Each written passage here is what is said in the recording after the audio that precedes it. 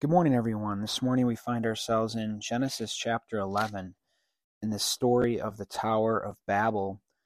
Before we get into actually looking at 11, let's go back and remember that when Noah got off the ark, he asked them to be fruitful and multiply and to fill the earth. It was something that God wanted them to do, being more of a righteous man than the people that were around him. He wanted indeed for God's people to fill the earth and to multiply his image and likeness on the earth. So that was the command that God is sending out his people, the same command that he issued to Adam and Eve in the beginning. So let's recall that. Then the other thing that I'd like us to see is that in Genesis chapter 10, there's this guy named Nimrod. And in verse 9 it says, he was a mighty hunter before the Lord. It almost makes it sound like he was like the Lord's hunter, like almost like in a positive sense when you read the beginning of that verse. Therefore it is said, like Nimrod, a mighty hunter before the Lord. The beginning of his kingdom. Now this interesting, Nimrod's kingdom was Babel.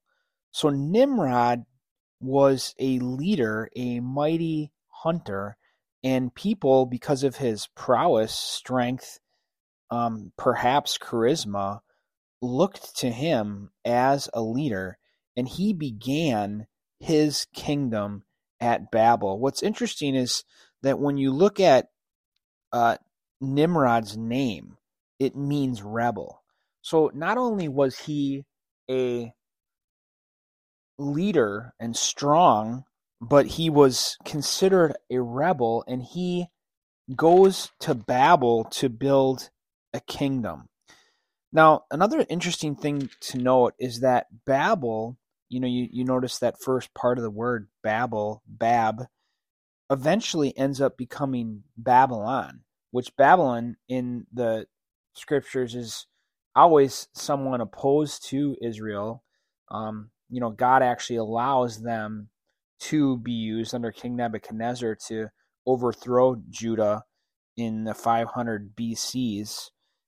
But it was never a friend of Israel, this Babylon, which the origins of that are Babel. So far we've seen that God has a mission for them to be fruitful and multiply his image and likeness over the earth.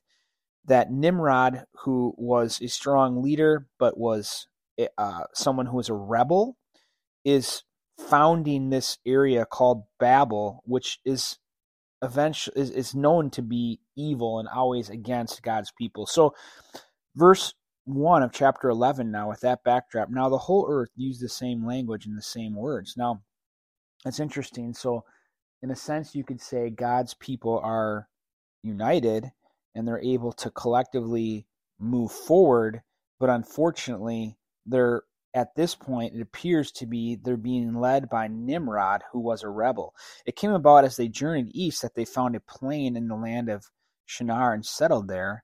They said to one another, "Come, let us make bricks and burn them thoroughly." And they used brick for stone, and they used tar for mortar. They said, "Come, let us build for ourselves a city and a tower whose top will reach into the heaven, and let us make for ourselves a name, otherwise we will be scattered abroad over the face of the earth." Well, that was what they were supposed to do, is to be scattered abroad. And to, again, we've talked about the mission of God, and here they're starting to stay in one place, and they're thinking about their prowess, their name. And unfortunately, if a leader's name is made great, but the leader's no good, that's not good. So, because now you have prominence and popularity of someone who's not leading according to God's ways.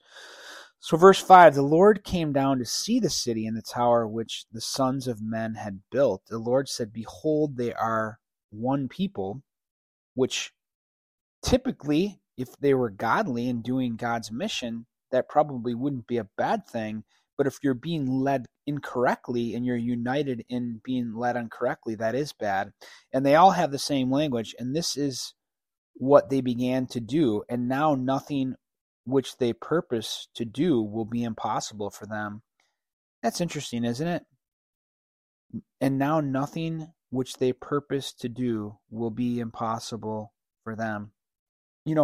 God gave us great ability, and there's great ability in unity to accomplish things, but that unity and ability that we have to do so much doesn't have to be used towards God's mission, doesn't have to be used towards good. It can be used towards evil. And I think what's important to see is, we could talk about, well, what was going on in Babel that God so much wanted to thwart, that he is going to confuse their language and divide up this unity that's going in the wrong direction. And I think we've gotten some precursors here. We've learned some things about Nimrod that are leading us to believe why God would want to break it up. But I think the important thing to know, a lot of times when there's things we don't understand in the scriptures about God, like one of them that's brought up often is like when the Israel takes over the promised land, and they don't do a good job of taking out all the people and all the false gods of that land, and that those people and those gods that of capital or small g gods of the lands that Israel goes and takes over, a lot of people, they end up polluting Israel, and a lot of people have struggled with God sending his people in to say kill the people of the country because he didn't want their gods to pollute Israel. And we look at, oh man, God is harsh, or I can't believe God would do that. That's not the God that I know that would allow Israel to kill surrounding peoples. And a lot of times we struggle with that. And I think the problem is that we don't know what God knows. God knows the future, and we don't. And he could see what was beginning to happen in Babel. And although we might not know the whole end of it, of what that would have looked like if it would have continued, God does. And God knows that if he wouldn't have thwarted what they were working on together, that it would thwart the mission to a much greater degree than what we even realize. And therefore, sometimes when God does something that we don't understand, we have to understand that we're not God, and we don't have the wisdom that he has. And there are reasons, and good reasons, you can trust God that he knows what he's doing, and try not to outsmart him. Try not to outthink that we know, or I know, or my ways, I would have handled it differently. I think we're getting our pride ahead of ourselves. We have to be humble before God and realize he knows what we do not, and trust his judgment. So this is what he does as a result of this rebel leading the people of Babel and not being scattered abroad to multiply his image and likeness over the earth. He says, come, let us go down and confuse their language so that they will not understand one another's speech. He actually wants to break up their unity because their unity is leading them in the wrong direction. So the Lord scattered them abroad. Do you see that was what God always wanted? He wanted them to be fruitful and multiply and scatter across the earth. So the Lord scattered them abroad from there over the face of the whole earth, and they stopped building the city. Therefore its name was called Babel, because there the Lord confused the language of the whole earth, and from there the Lord scattered them abroad over the face of the whole earth. You can see that God indeed wanted mankind to go out and fill the earth and be fruitful and multiply. A lot of times, I've been talking about that. We're going to talk about that at our church real soon. And sometimes we may not need to see the significance of God's desire. God's desire was to fill the earth with his people and multiply his image and likeness. He has the right to call the shots, to have a purpose. And this was God's purpose.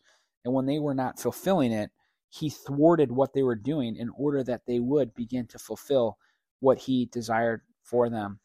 Now, over the next section of Genesis chapter 11, we see the lifespans of Noah's family and how they begin to dissipate significantly and get closer to, our lifespans. Not quite yet, but they're headed in that direction. And essentially what we do is we get a genealogy of Noah's family leading to a very important person in the Bible, and that person is Abram. And church, as we move forward in the book of Genesis, and I mentioned this to a Bible study we were at last night, as we get into chapters 12, 13, 14, 15, all the way through Genesis 18, we have the foundation of God's family and the mission of God continued to shine forth and be strengthened. And understanding God's family through Abraham is critical to understanding the gospel of Jesus Christ and how we've been welcomed into that family. So please stick with us as we move through chapters 12 and onward about the rich history of God's family through Abraham, and I'll see you next time.